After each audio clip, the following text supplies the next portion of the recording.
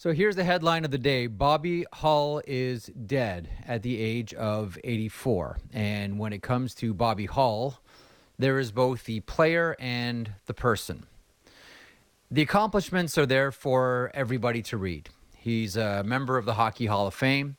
He won both the Stanley Cup in the NHL and the Avco Cup in the WHA. There were individual awards along the way. There was Hart Trophy. There was Art Ross. Interestingly enough, there was Lady Byng as well. All these things are true about Bobby Hull and his status in the game, changing the game with the financial terms of his signing with the Winnipeg Jets and the WHA did indeed change the fortunes of players for years and years to come. Bobby Hull is dead at the age of 84, and if I may borrow another hockey cliche, I want to use this time and space to talk about something else. Hockey wives, hockey moms, hockey sisters, we all see you. Whether it is women going to the All-Star Weekend in Sunrise, whether it's Alex Carpenter or Hillary Knight, whether it's Sarah Nurse or whether it's Emily Clark, Rebecca Johnson, all going, we see you. We also saw the Premier Hockey Federation over the weekend in Toronto at Mattamy have a very successful All-Star Weekend, won by Team Canada, Lauren Gable, Britt Howard, outstanding performances all weekend long. Hockey is better when more women play. We are all better with more women in hockey. Also, want to note, Zach Hyman is having an outstanding season with the Edmonton Oilers. Zach Hyman is having a career season here as we approach the official All-Star break. 60 points in 49 games. Honest player, has earned every inch of the ice he's ever received. Zach Hyman having a fantastic season, as is Adam Fox. Adam Fox is right back in the Norris conversation, New York Rangers defenseman, almost a point-a-game player, has 10 goals in 48 games. He's in the Norris convo again. Adam Fox having a wonderful season. We're better with these two gentlemen, to say nothing of players like Jason Zucker as well in the NHL. Speaking of Rangers defensemen, have you noticed how good Keandre Miller is these days? Have you noticed how in the offseason, one of the players we're going to watch very closely is Keandre Miller to see how much his next contract will be worth? He has taken his game to a whole new level and has really given a shot in the arm to that New York Rangers blue line. Quentin Byfield of the Los Angeles Kings, an absolute future star. They send him down to the American Hockey League, absolutely tears it up, nothing left to prove there. The only question is, how great will he be in the NHL? We think of the Joseph brothers recently, the double high sticking call. When have you ever seen that before with two brothers in the NHL? The answer, you haven't. And to watch their parents in the stands just sort of shrugging their shoulders and laughing is going to be one of the enduring highlights of the season. We think of the Jones brothers as well, Seth and Caleb, the two outstanding defensemen. I always want to go out of my way to mention Jason Payne, who's a head coach of Cincinnati in the ECHL. One day he will be coaching in the NHL. Love Jason Payne, and congratulations to Valmore James. Where did I put his book? Valmore James, who a few years ago wrote this book. If you're watching on 360, Black Ice, the Val James story. I encourage all hockey fans to read this one. He goes into the Rochester Americans Hockey Hall of Fame, class of 2023, alongside Jason Pominville. We are all better with these people in the game of hockey. Bobby Hull is dead at the age of 84. And as Lord John Dalby Acton once said, great men are seldom good men. Let's begin the show today. This is the Jeff Marek Show on the Sportsnet Radio Network. Okay, welcome to the program. A lot to get to today from the weekend. The week is sort of slowing things down here. Only 6 games this week. Only 1 game on the board tonight. You can watch that on Monday Night Hockey. Your host, David Amber. And that is the St. Louis Blues and the Winnipeg Jets. We'll talk about these two teams with Elliot here in a couple of moments. Also, some news from the weekend involving the Carolina Hurricanes, the Toronto Maple Leafs, and John Tavares, and Vancouver with Ilya Mikheyev, and his season is shut down. And we'll talk about Thatcher Demko and maybe the future there. We'll talk about the Carolina Hurricanes at the bottom of the hour. Don't look now, but the Canes are hot and recently dispatching the Boston Bruins. Oh no, by the way, the Boston Bruins have lost 3 games in a row. Corey Lavalette from North Star Journal and The Athletic will stop by here. We do have the random player of the day. Today's, by the way, submitted by Ken Reed, so you know it's going to have a maritime flavor. Jonathan Davis from NHL Network and star of the Show Me the Money hockey betting podcast. It just rolls off the tongue. Love JD. He's going to be aboard in hour 2. And Andy Strickland from the Cam and Strick podcast and Blues Ringside Reporter will stop by. We'll get the very latest on what's happening with the St. Louis Blues. In the meantime, from 32 Thoughts on Hockey Night in Canada, here he is, Elliot Friedman. How are you today, Friedge? I'm good, Jeff. How are you doing? I'm doing very well. There's a do you number. Do you want a good mental image? Oh no! What do you have? I just got out of the shower. Oh no! Do I bother asking if you're wearing a robe or a towel? Don't ask. Okay, very good. If you're having lunch right now, we all apologize. But nonetheless, there it is. Elliot Friedman. He's fresh and clean, as Outcast once sang. Let's begin by talking about someone that just celebrated game number 1,000, and that is John Tavares. Now, I think we can all recall, years and years ago, John Tavares playing in the even before he got to the OHL. I used to play in a men's league at a rink called Vic Village.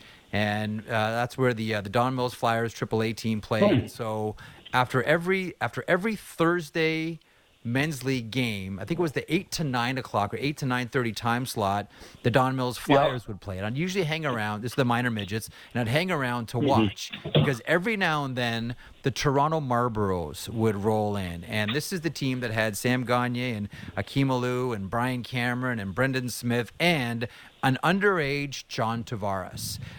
Before we talk about Tavares right now, like as we see him or the Islanders days or the first overall pick, do you recall the first time you started hearing about John Tavares and this future phenom?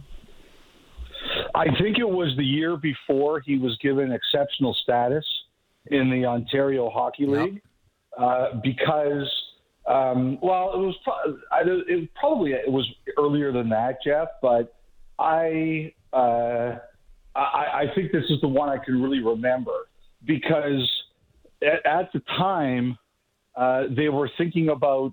You knew they were going to change the rules for him, right?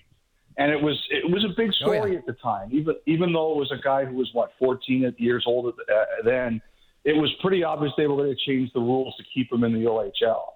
And the other thing I remember too was that John Ferguson was the general manager of the Maple Leafs at the time, and I can't remember how exactly it went, but I think Ferguson pitched the idea that maybe if the OHL wasn't going to change the rules, he could play for the Marlies. I think he was the one who came up with that plan.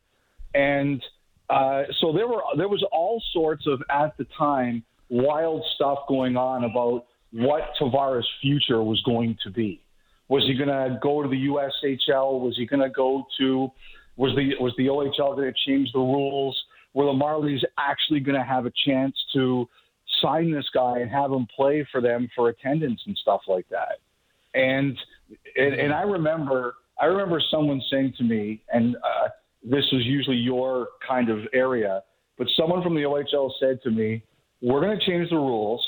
We're going to take a lot of heat for it, but we don't care. This is the future of our league at stake." And that's exactly what happened. Yep. They felt that if they lost control of players like Tavares, it would hurt their league, so they were going to do what it took to keep control of it. Yeah. I'm sure, speaking of, Maple Leafs general managers and John Tavares, I'm sure you recall Brian Burke, and this might have been his first press conference, if memory serves, announcing to the hockey world that he that he was truculence, testosterone, all of it. Which by the way, I've always wondered if that winks back to Tom Watt. Do you remember what Tom Watt used to say about what kind of blue line he wanted in the NHL? I love it. This always stuck with me. Do you remember this one? Tom Watt used to always say, "I want my blue line to be hostile, agile, virile, dancing bears." So before there was Brian Burke, there was Tom Watt with the hostile, agile, virile, dancing bears. Anyhow, that's an That's aside. a good one. But you remember Brian Burke? That is a good one. You remember Brian Burke talking about whatever it takes, we're going to get John Tavares. It was John Tavares and Matt Duchene and Victor Hedman. Those were the top three in the draft that year. Do you remember Berkey coming out and saying, "Oh yeah, whatever it takes, we're going to get John Tavares"? And the stories of Berkey calling Gar Snow and, what would you say if I gave you 3 first-round draft picks? What would you say if I gave you 5 first-round draft picks? Yes. Well, I'm not going to do that. Like some of those stories, Elliot, are legendary about Berkey trying to get Tavares. Yes, and I heard those stories 56 times in the green room, so I'm quite familiar with what you're talking about. But and Berkey's answer was, Garth would say, I'm not going to trade. I'm not taking 5 first-rounders for Tavares." And Berkey would yell at him, "Yes, you would. You totally would. Don't tell me you wouldn't do that." And so and Snow. The funniest thing about that is, remember that years later, Gar Snow offered his entire draft to Columbus for the chance to select Ryan Murray. Yes. Well, there have been a few, like the Minnesota North Stars. When the Pittsburgh Penguins had the first overall draft pick, Eddie Johnson would have been the general manager. Minnesota, and I think Lou Nanne would have been running the team then.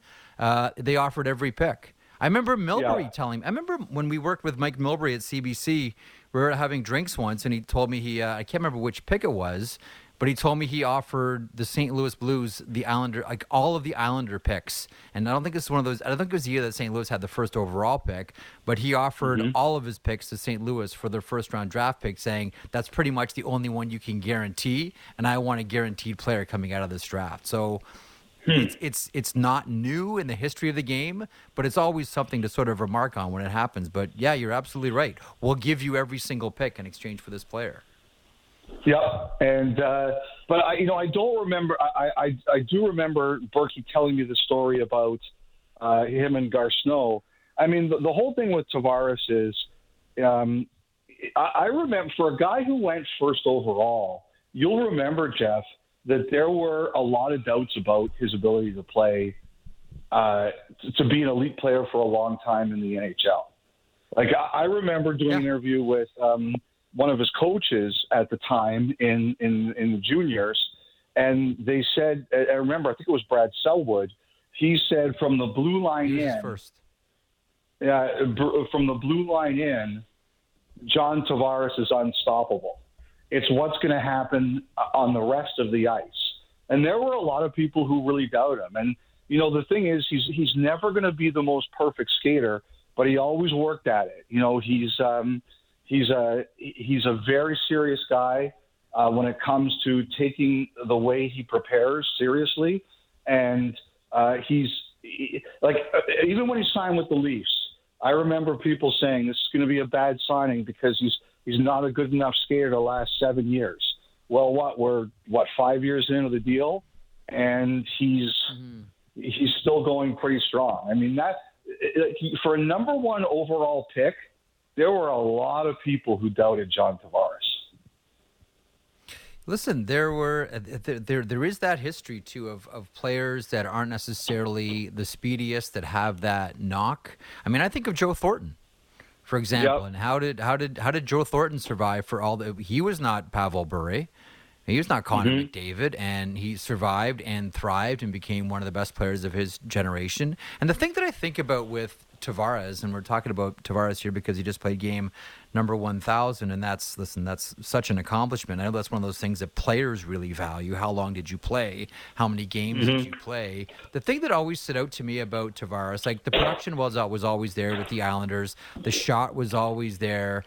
But, Elliot, his work, like protecting the puck along the boards, and being able to come out of scrums with pucks and be able to, one-on-one into the boards with another player, and the ability to come out of it.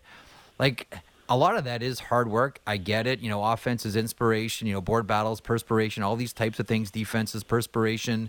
I was always just stunned at how effective he was along the board. Ryan Smith was this way as well for so many years with the Oilers. I think that at that time, I can't think of anyone who was better at board battles than John Tavares. We think of the skill and the hands and all that.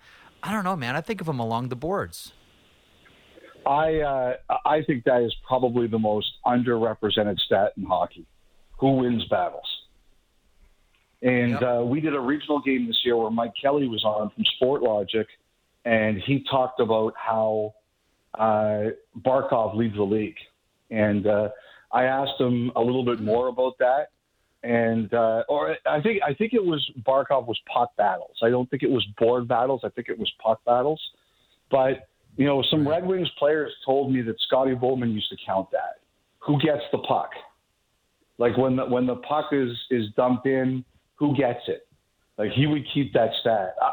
To me, that's the biggest unknown stat in hockey is who wins battles. I remember Adam Oates, and I'm not going to say who the player was, but Adam Oates was watching a game with us once when he was working with us, and he saw something, and he kind of went, and I said, what are you looking at? And he said that there was a defenseman he was watching, and the whole game, I think it was the third period, he said that the best that defenseman did was tie a puck battle. He said he looks at puck battles three different ways. You win them, you lose them, or you tie. And if you tie, that means someone else has to come and get the puck. And he said he saw this guy this whole game, and the best he did was tie, where someone else had to get the puck. And he said that meant that player was not as valuable a defenseman to him. This was a pretty good player. And he said think about it. If you lose the puck battle, it's a problem. If you win the puck battle, it's great. If the best you can do is tie, that means another player, you're always relying on another player to win that battle for you. And I always remembered that. It's one of those things you hear that really sticks with you, and it's always stuck with me. And that's why I think that puck battles won or board battles won. That is one of the most appreciated and underrepresented stats in the sport, because I think that the players who win those, I think they're hugely advantageous, especially in the postseason when it's all about who battles to win the puck. John Tavares on playing game number 1,000. The Maple Leafs beat the Washington Capitals by a final score of 5-1. The other game yesterday, because the schedule is sort of winding down here for All-Star break, only 6 games remaining until we get to the break. The Boston Bruins lose, again, Elliot. The sky is falling in Boston. It's all caving in, right? It's awful. Trade everybody. Blow it up. It's awful in Boston. Your thoughts on Boston right now? Well, I mean, I don't know, how. I mean, I don't think there's anything to overreact to. I mean, the fact that we're 50 games into the season, for the first time they've lost twice in a row, never mind 3 times in a row. I'm sorry, I can't overreact to that. It was going to happen sooner or later, I guess. I just think that I still think they're a machine. I still think they're a heck of a team. I'm very curious to see what they're going to do. I think they're out there looking for players. I think you said it best on the podcast today, and that is that they feel they owe it to their guys to go try and win.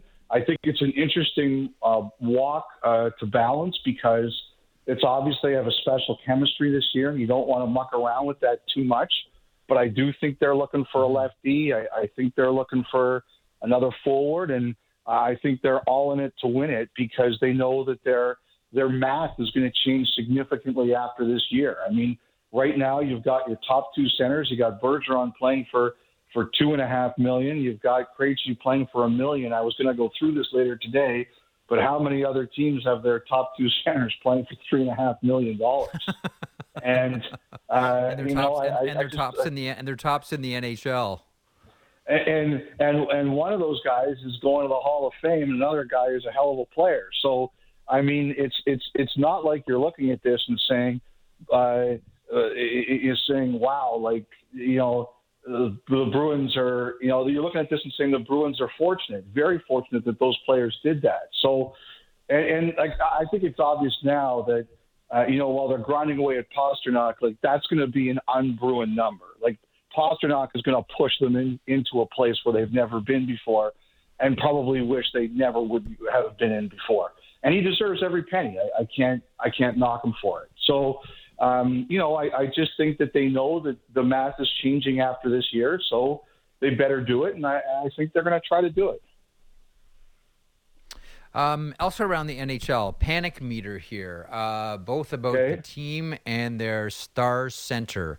Vegas Golden Knights. How much consternation is there in Nevada right now about this team and about Jack Eichel, who, listen, we all know he started the season wonderful, has hit a skid, has hit a slide. Stone is injured. Eichel is slumping. And this team's having a hard time right now. How much hand-wringing is there in Vegas? Oh, it's interesting. I think that, first of all, they've built up a bit of a runway. So the math is still good for them, right? So in terms of making the playoffs, I don't know that I worry too much. I think that a couple of things that I'm sure they're probably looking at here. Number one, I think you're wondering about what is Stone's health. I think so. I always look at what's the big picture area, and that is Stone's health, and everything to me is second to that. The second thing I look at, and I kind of wondered this watching them a couple of weeks ago, I just wondered if it would get to a situation where, they looked like the math was really good for them last year, and they collapsed under the weight of the injuries and everything that was going on. And I just wonder if you get into a position where you're thinking, uh-oh, here we go again. Is this gonna be like last year? And I think that's a thing that they have to be really careful about, because when you get in that torrent of negativity, it can really cost you a lot of problems. So that's one thing that I've kind of wondered is, do any of those players start to think, uh-oh, here we go again, we're in big trouble, and how do you prevent against that? And, the third thing, I can only imagine the pressure that Eichel feels under. Like, this is a guy who wants to do well. First of all, they lose Stone. And secondly, they're struggling a bit. And Caskey's blunt, and he's honest. And he says, hey, Eichel's basically got to be better. But I got to think that he's looking at what's happening in Buffalo, and they're starting to go, and Buffalo has now put themselves on the edge of being a playoff team, right? Like, they're right there, and their math is decent. Yeah. I can't imagine, like, if you're as super competitive as a guy like Eichel is, I can't imagine you haven't noticed that. I think that's true. And if you're Eichel, you are looking at your old team. I think players do that all the time. How are they since I left? And right now, if you're Jack Eichel and you're looking at the Buffalo Sabres, you're saying to yourself, in Buffalo, they're saying Tage Thompson is the guy we all hoped that Eichel was going to become. So I think that it's tough. I agree with you. Yeah, and I'm sure he's looking at it and saying, sorry, Jeff, I'm sure he's looking at it and saying, it's like you're putting all the pressure on the world on yourself. That's what you do. All right, a couple of minutes here. Let me ask you about the nature of the kingmaker around trade deadline time. We've seen various teams. We think of Ottawa, once upon a time, play kingmaker. We'll decide, how the balance of power moves around the NHL by way of who we decide to move. And Mark Stone was very much someone that tipped the scales in favor of the Vegas Golden Knights once upon a time. When you look around the league right now, whether it's Arizona or Chicago or St. Louis or Vancouver or San Jose, do you see an obvious kingmaker with any of these teams, the team that will decide, whichever way we go with these players, that's going to really tilt the rink towards this one squad. I mean, the Rangers kind of played kingmaker, although it didn't show up right away, with that Ryan McDonough, JT Miller move to the Tampa Bay Lightning once upon a time. Is there a team that's obvious right now that you look at and say, bingo, this team, kingmaker, watch them on March 3rd? I think, Jeff, to me, the kingmaker is who's got the best player. And to me, I think the best players available, as far as we know at the deadline, are in Vancouver and in San Jose.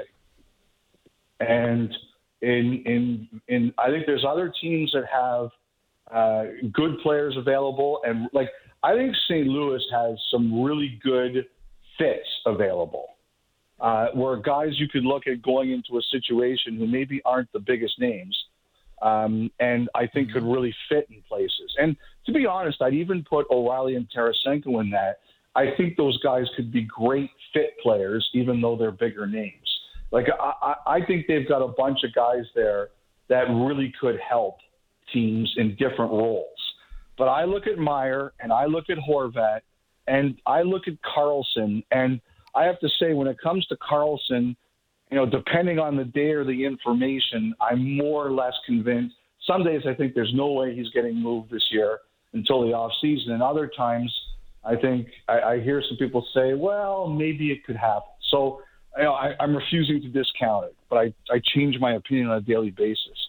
So I think in terms of the role players, I think St. Louis has a lot of really nice fits. I think in terms of the biggest names and how they could affect a team, I look at Vancouver and San Jose and I say those are the teams that have the nuclear weapons. Mm-hmm. I want to throw Jacob Chikrin on the table here. I know we've talked a lot about him for forever. But based on what Bill Armstrong wants for a return, in a year now, he hasn't been able to find it. Do you get a sense that he's willing to go past another trade deadline, hang on to his price, or do you think he's of the mind that we're going to hold on to this price until the very last moment, right before the March 3rd deadline, and then take the best offer we can get? What do you think? I think he would like to make the deal, but the one thing I think about him is,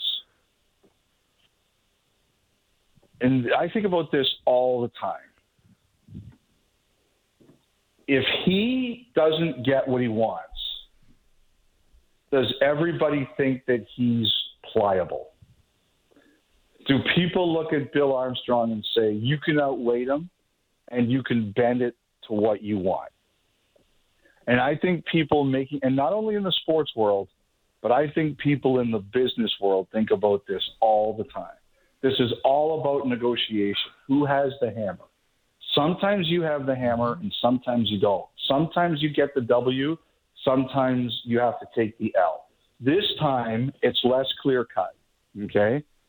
But I think this is like Bill Armstrong, like the trade he made with Vancouver for Ekman Larson. He held on and he got what he wanted. And it looks like that is a trade that's going to benefit Arizona long term. I think he looks at it I think he knows the player would like this to be over. I think he knows the player's representatives would like this to be over. I'm sure on some level, even he would like this to be over. But I think he looks at it like, I've got to show people I mean business. So until proven wrong, I think he'll just keep it this way. So let me end on this one then. I was having a conversation last night with someone, and I asked them, who's the most interesting team to you right now for deadline? And without missing a beat, he said the Dallas Stars. And I said, why Dallas? He said, that's an excellent team, but they need one more thing. And I said, what is that? And he said, they need someone to play with Tyler Seguin. Do you agree or disagree that Dallas is that one piece away? Like, they're real good. Dallas has been awesome. Like, and we all know who's coming, and like the whole pipeline looks good for Dallas. Everyone there, development, scouting, they've done a really good job. Do you think that they're still that one piece away, and could that piece be another top 6 player? I think Dallas is second on my list because I have a Canadian bias. But I agree with everything. I agree with everything you said there. I don't think you're wrong. I agree with everything you said. Dallas could win the Stanley Cup this year, for sure. Yep. But number one on my list is Toronto, because I think he would like to take a big swing, but I think what he's trying to figure out is how on earth he can do it. And right now, he uses the same calculator as everybody else. Unless he has a magic calculator that bends, the realities of the cap, it's going to be very hard to do. But I think he would like to do something larger. I just don't know if he's going to be able to do it. Right. We're up against the clock. Friedge, have a good rest of your afternoon. Only one game tonight. The St. Louis Blues face off against the Winnipeg Jets. Going to talk with Andy Strickland coming up in hour 2 about that. In the meantime, you have a good rest of your day, and we'll check back tomorrow. All right, Marek. Speak to you tomorrow. Okay, there's Elliot Friedman from 32 Thoughts on Hockey Night in Canada.